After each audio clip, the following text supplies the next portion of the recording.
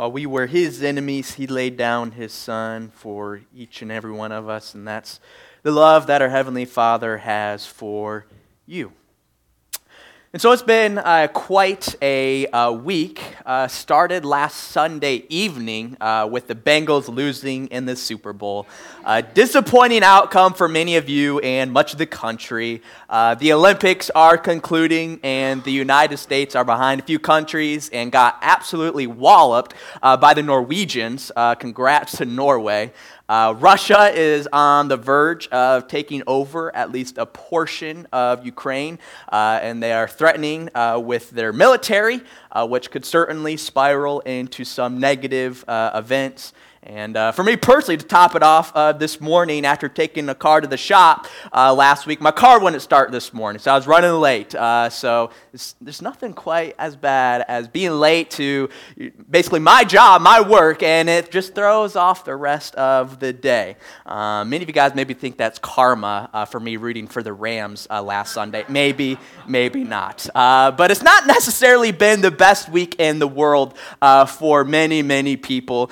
We can joke around our little struggles of cars not starting, but there's people around the world who have real struggles, real problems that they are facing today. And I don't know about you, but I'm a bit of an optimistic person. I like to focus on the bright side, and I'm ready to hear some good news. Is anybody else ready to hear some good news? Yes, amen. When I think about some of the best news that I have heard in my life, my mind thinks of the two occasions where Jamie told me that she was pregnant. That was great news that I received. When she told me, yes, that she would marry me after all my fears, that she would say, no, get away from me, you jerk. She said, yes, that was great news. The news that you guys accepted me to be your pastor, that was great news for me.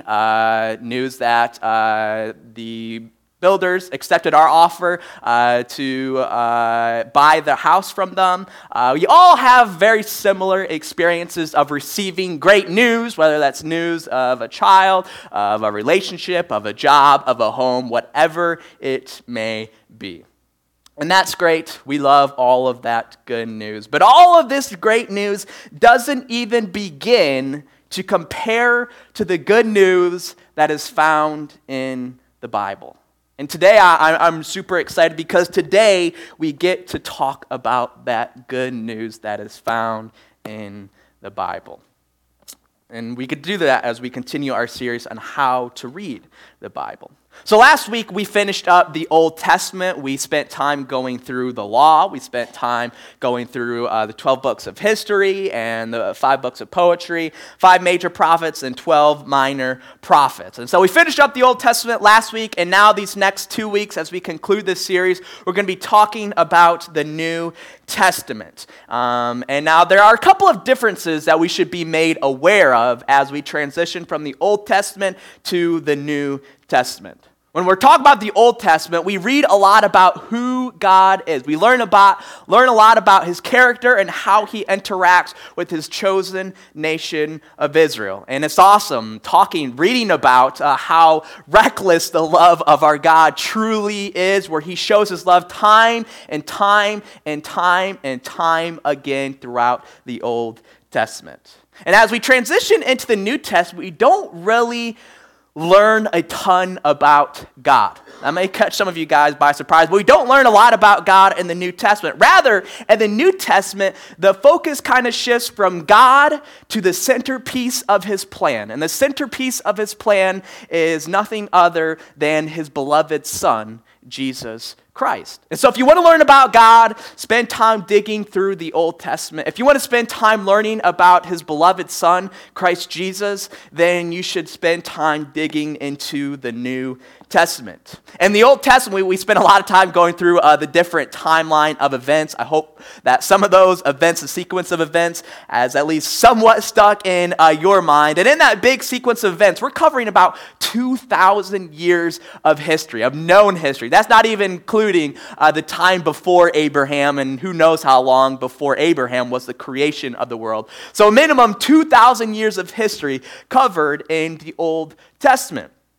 Things change in the New Testament. In the New Testament, we are covering a time period of less than 100 years. So these events are very compact. We get a little more detail in the New Testament of some of the events that are taking place, specifically the events in the life of Jesus Christ. As Jesus was born around 0 AD, or a lot of people think around 4 BC, and lived for about 30 years. And we have a lot of details within those 30 years in the life of Jesus. A lot more details than we have of any other time period in the Old Testament. Now, the Old Testament books, they are organized in different groups, much like the New Testament. When we look through the 27 books of the New Testament, we have 4 books of the Gospels. We have the book of Acts. We have the Pauline epistles. We have the general epistles. And we have the book of Revelation. Acts and Revelation are often kind of viewed in their own regard as they are different from the surrounding books. And so today we're going to cover the 4 Gospels, Matthew, Mark, Luke, and John. And we're also going to cover Acts today. And then next week we're concluding our series, How to Read the Bible. And we're going to take a look at the different epistles or letters written by Paul and other people, and then also take a look at the book of Revelation. So as I mentioned, there's 4 Gospels: Matthew, Mark, Luke, and John. Now, what does a gospel really mean? Many of us are probably familiar that the gospel just means good news.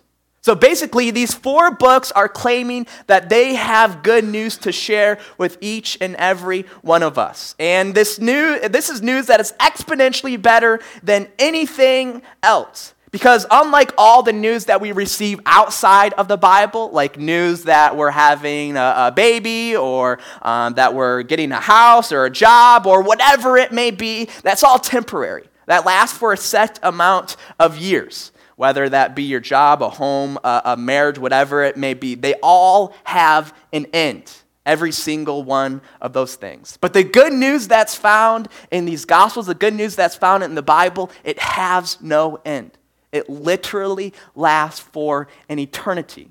And not only is it an eternity, but it's an eternal age where everything wrong with this world is going to be made right, including death, and sorrow, and pain, and sickness. I don't know about you, but I'm ready for that day. I'm ready for that eternal age of God's coming kingdom.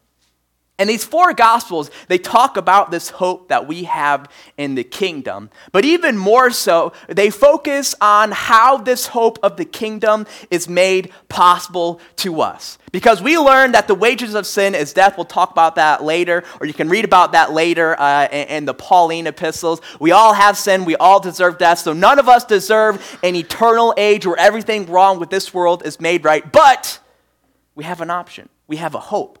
And that hope is found in the Gospels, and that hope is centered around the life of Jesus Christ, who died for our sins so that we could be forgiven, we could be washed, we could be sanctified, and so much more, so that we can put our hope in God's coming kingdom. And so these 4 books, it is all about Jesus. It's about his life, it's about his ministry, it's about his death, and it's about his resurrection. And so we're talking about the single most important figure in all of history.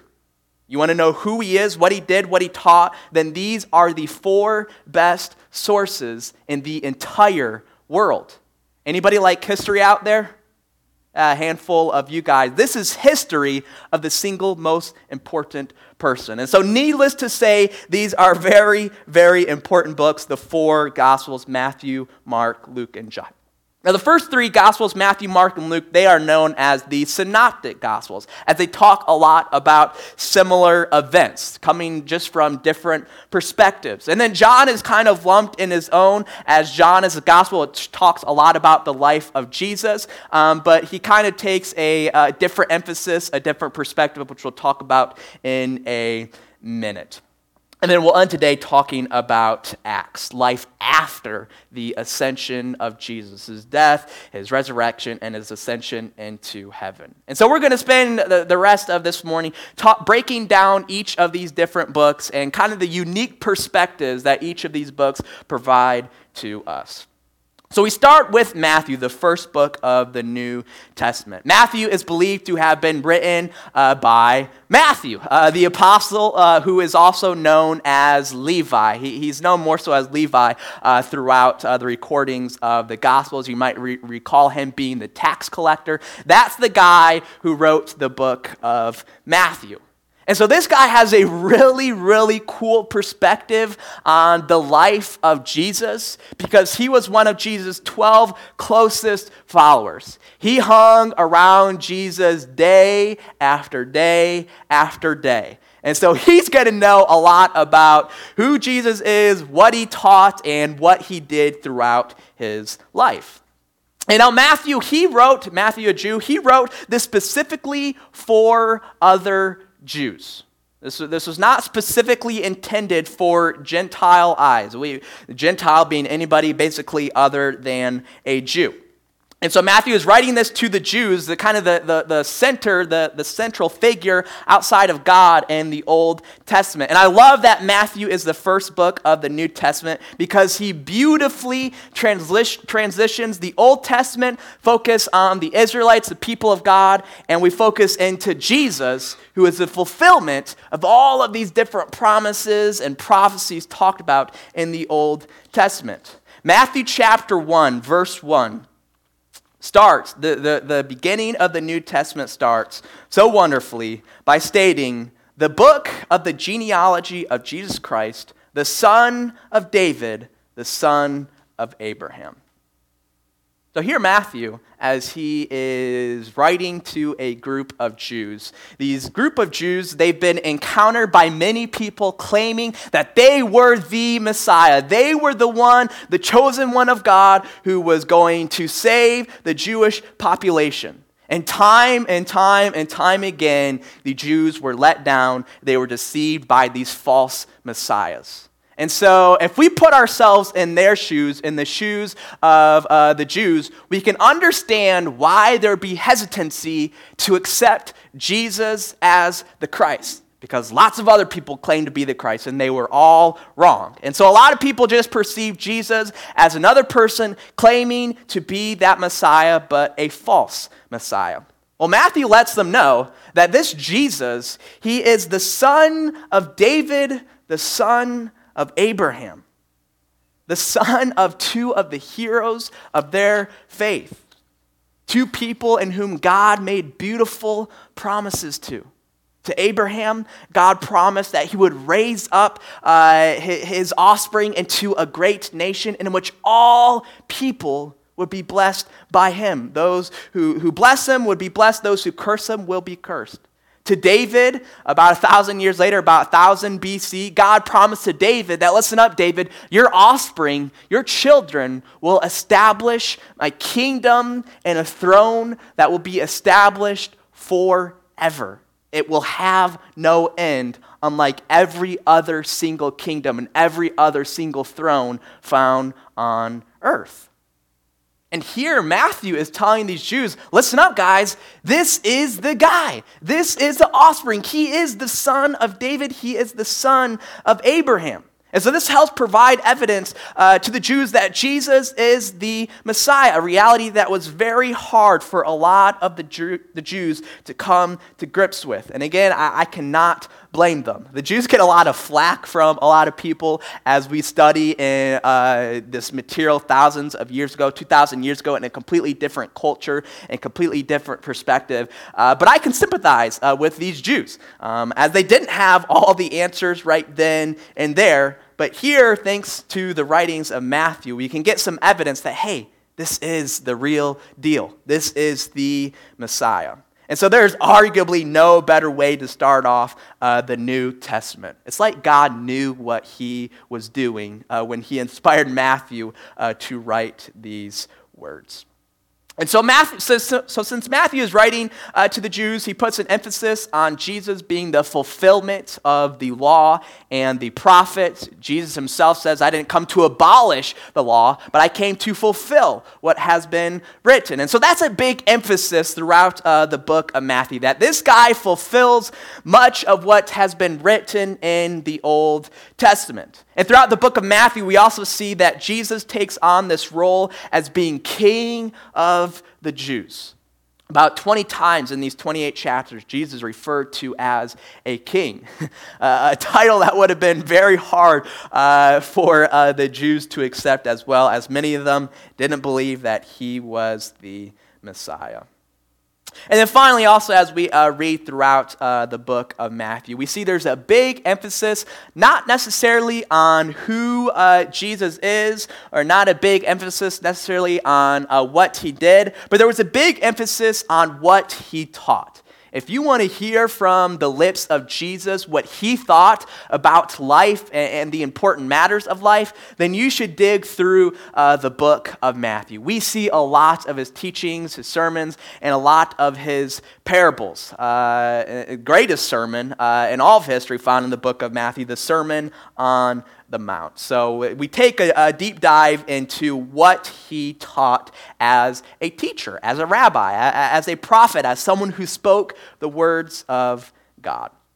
So that's the book of Matthew. The very next book is the book of Mark, the second gospel. And now the second gospel is thought to have been written by a guy named Mark, John Mark. And Mark was a guy who accompanied Peter very closely. We read about that later on, like in the book of Acts. And so Mark has another interesting perspective. It's unique. It's different from Matthew, who was one of Jesus' 12 followers. But instead, Mark, he is buddies with Jesus' best friend.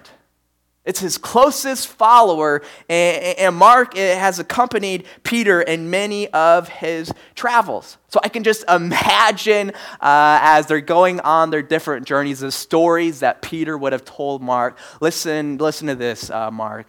Jesus did X, Y, and Z, and those stories would have been so awesome to hear. And that's the perspective of Mark, a guy who was very close to Jesus' best friend.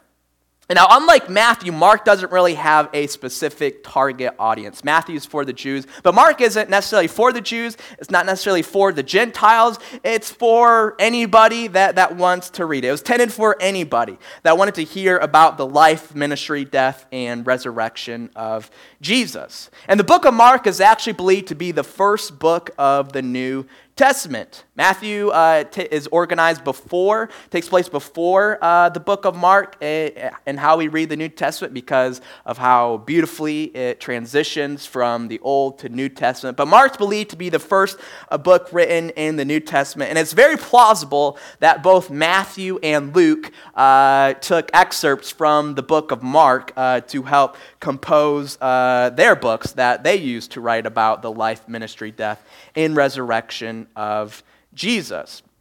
And now these other gospels as well, they contain long discourses and sermons from the lips of Jesus. But Mark, he's all about action. He's all about go, go, go. We see a lot of what Jesus did in his life, not as much as what he taught or who he is. So there's a lot of historical narrative in the book of Mark. If you're someone who likes historical narrative, you like to read a story, then the book of Mark is for you, as it reads just like a novel, where we get to see what did Jesus do from the beginning of his ministry to the end of his ministry. It's event after event after event of what Jesus did.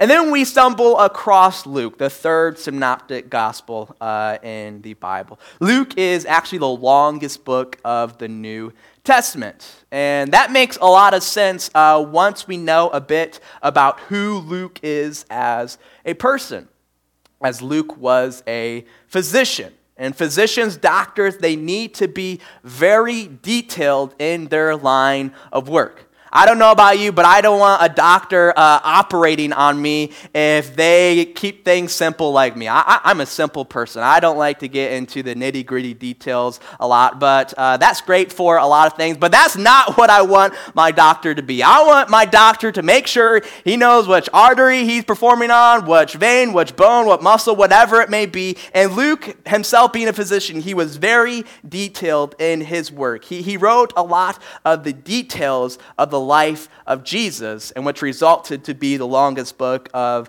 the New Testament. And Luke kind of sought out to come away with an orderly account of his life, ministry, death, and resurrection. And Luke was actually not a Jew. And Luke was writing to someone very specific. We don't really know much about him at all. His name is Theophilus, but whoever this guy was, Luke was writing this letter basically to this guy named Theophilus, who was not a Jew himself, who was a Gentile. So this book can be very applicable for us as well, as it was intended for someone who was not a Jew, which I'm guessing that would fulfill most of us in here.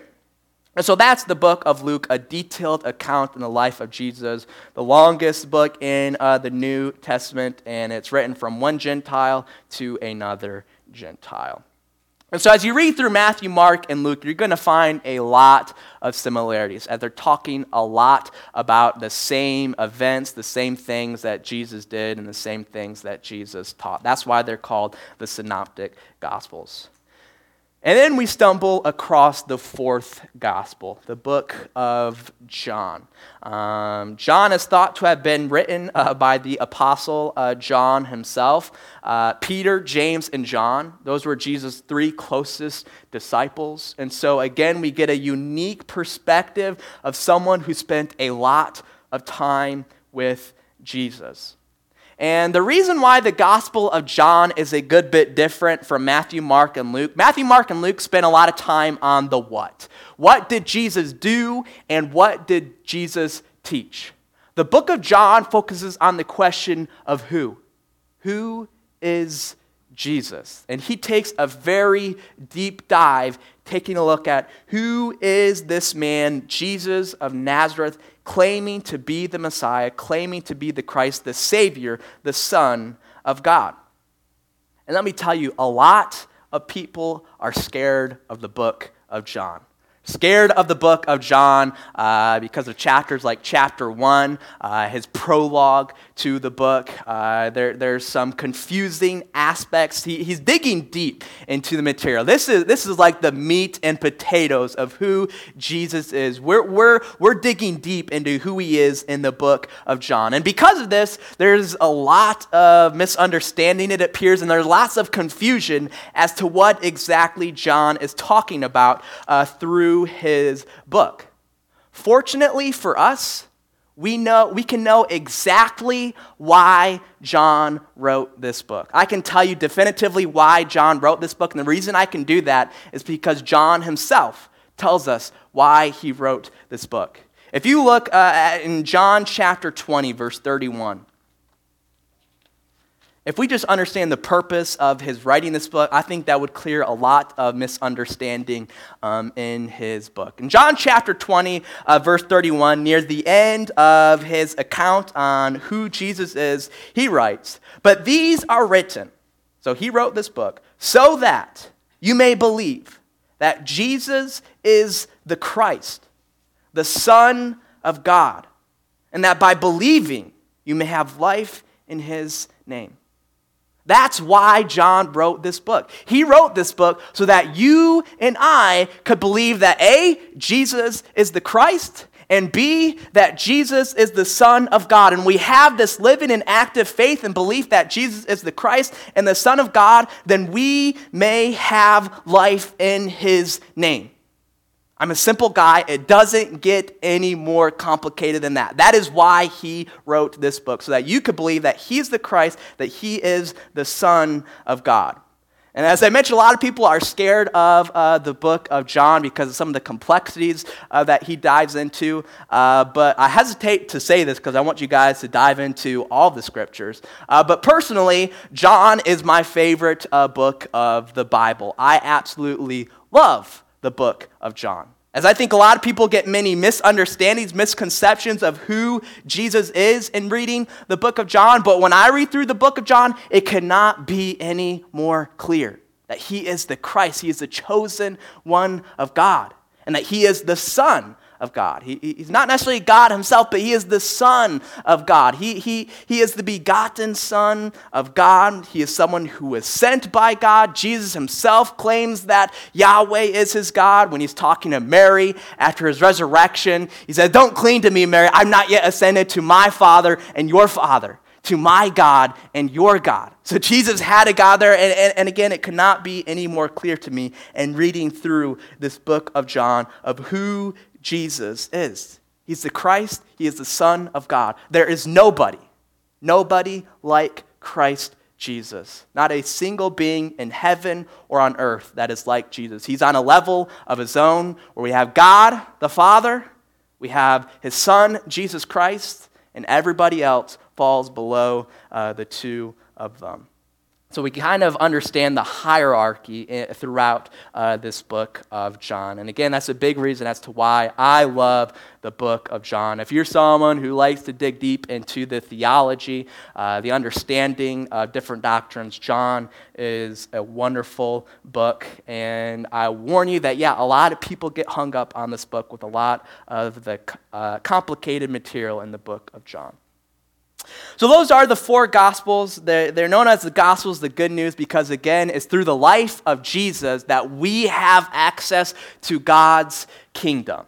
And so after we're done exploring the life of Jesus through four unique perspectives, we turn to the book of Acts. And Acts is one of my favorite books of the Bible as well. As we just got done talking all about what Jesus did, what he taught, and who he is. And now, after reading these four accounts of the Gospels, we understand that Jesus, he was crucified on the cross, he was resurrected, and then he ascended to the right hand of God. And so Jesus is no longer on earth ministering with his followers. And that's where Acts picks up in chapter 1. We get to see how his followers respond to who Jesus was, to what he did, and what he taught. And let me tell you, we should be proud of Jesus' followers in the book of Acts. These are heroes of our faith. Guys like Peter and Paul who took this mission of spreading this good news that they had, the good news of the kingdom made possible through God's Son, Jesus. They took it very seriously. That was the core of their purpose, the core of the life, to get this message out to everyone, to get it out as many people as possible. And throughout the book of Acts, one of the longer books of the New Testament as well, we see how this gospel of the kingdom, it spreads like wildfire. It starts off in Judea, and then we see that it spreads to Samaria, and then we see that it extends to the ends of the earth. And Caesarea, Antioch, Asia Minor, Greece, and Rome, all these different places that this message of Jesus is spread throughout as these people are on fire for Christ Jesus and his heavenly Father, Yahweh. And it is so awesome to see these accounts of these people taking their faith so seriously. I wish that the church in America mirrored the church in Acts. That is a church that I want to be, is the church found in the book of Acts, because they took their faith so seriously. They met day by day. They fellowshiped together. They spread the gospel of the kingdom together as a church. This is the birth of the official church. And so Acts is an awesome book, one of my favorite books of the Bible as well, as we see the followers of Jesus take this message and it spreads like wildfire. So those are the first 5 books of the New Testament. It actually composes about half of the New Testament, as a lot of the other books of the New Testament, they are very short. We have a couple of books that are only 1 chapter long. But these are 5 really, really central and important books throughout the Bible. And if you can come away with a better understanding of these 4 Gospels and the book of Acts, you are well on your way to understanding how to read the Bible, to getting rid of that instance where you're at your house, you're sitting on your couch, and you're reading the Bible for 5, 10, or 15 minutes. And hopefully we can eliminate the instance where you ask, what in the world did I just read? Let's go ahead and let's close in prayer. Father, we love you. Father, I thank you for the words that are written in the book of Matthew, Mark, Luke, John, and Acts. And Father, I just pray for North Hills Church. I pray for Church of God General Conference. I pray for the church in America. I pray for the church throughout the entire world, your church. I pray that we can begin to understand who you are, Father, that we can understand who your Son is. We can understand the promises that you have set before each and every one of us. And Father, I pray that this hope of the kingdom that's made available to us through your Son, Jesus, I pray that hope drives us day in and day out, where we seek to grow closer to you, Father, and we seek to expand your coming kingdom. Father, we pray your Son may return soon. It's in his name that we pray. Amen.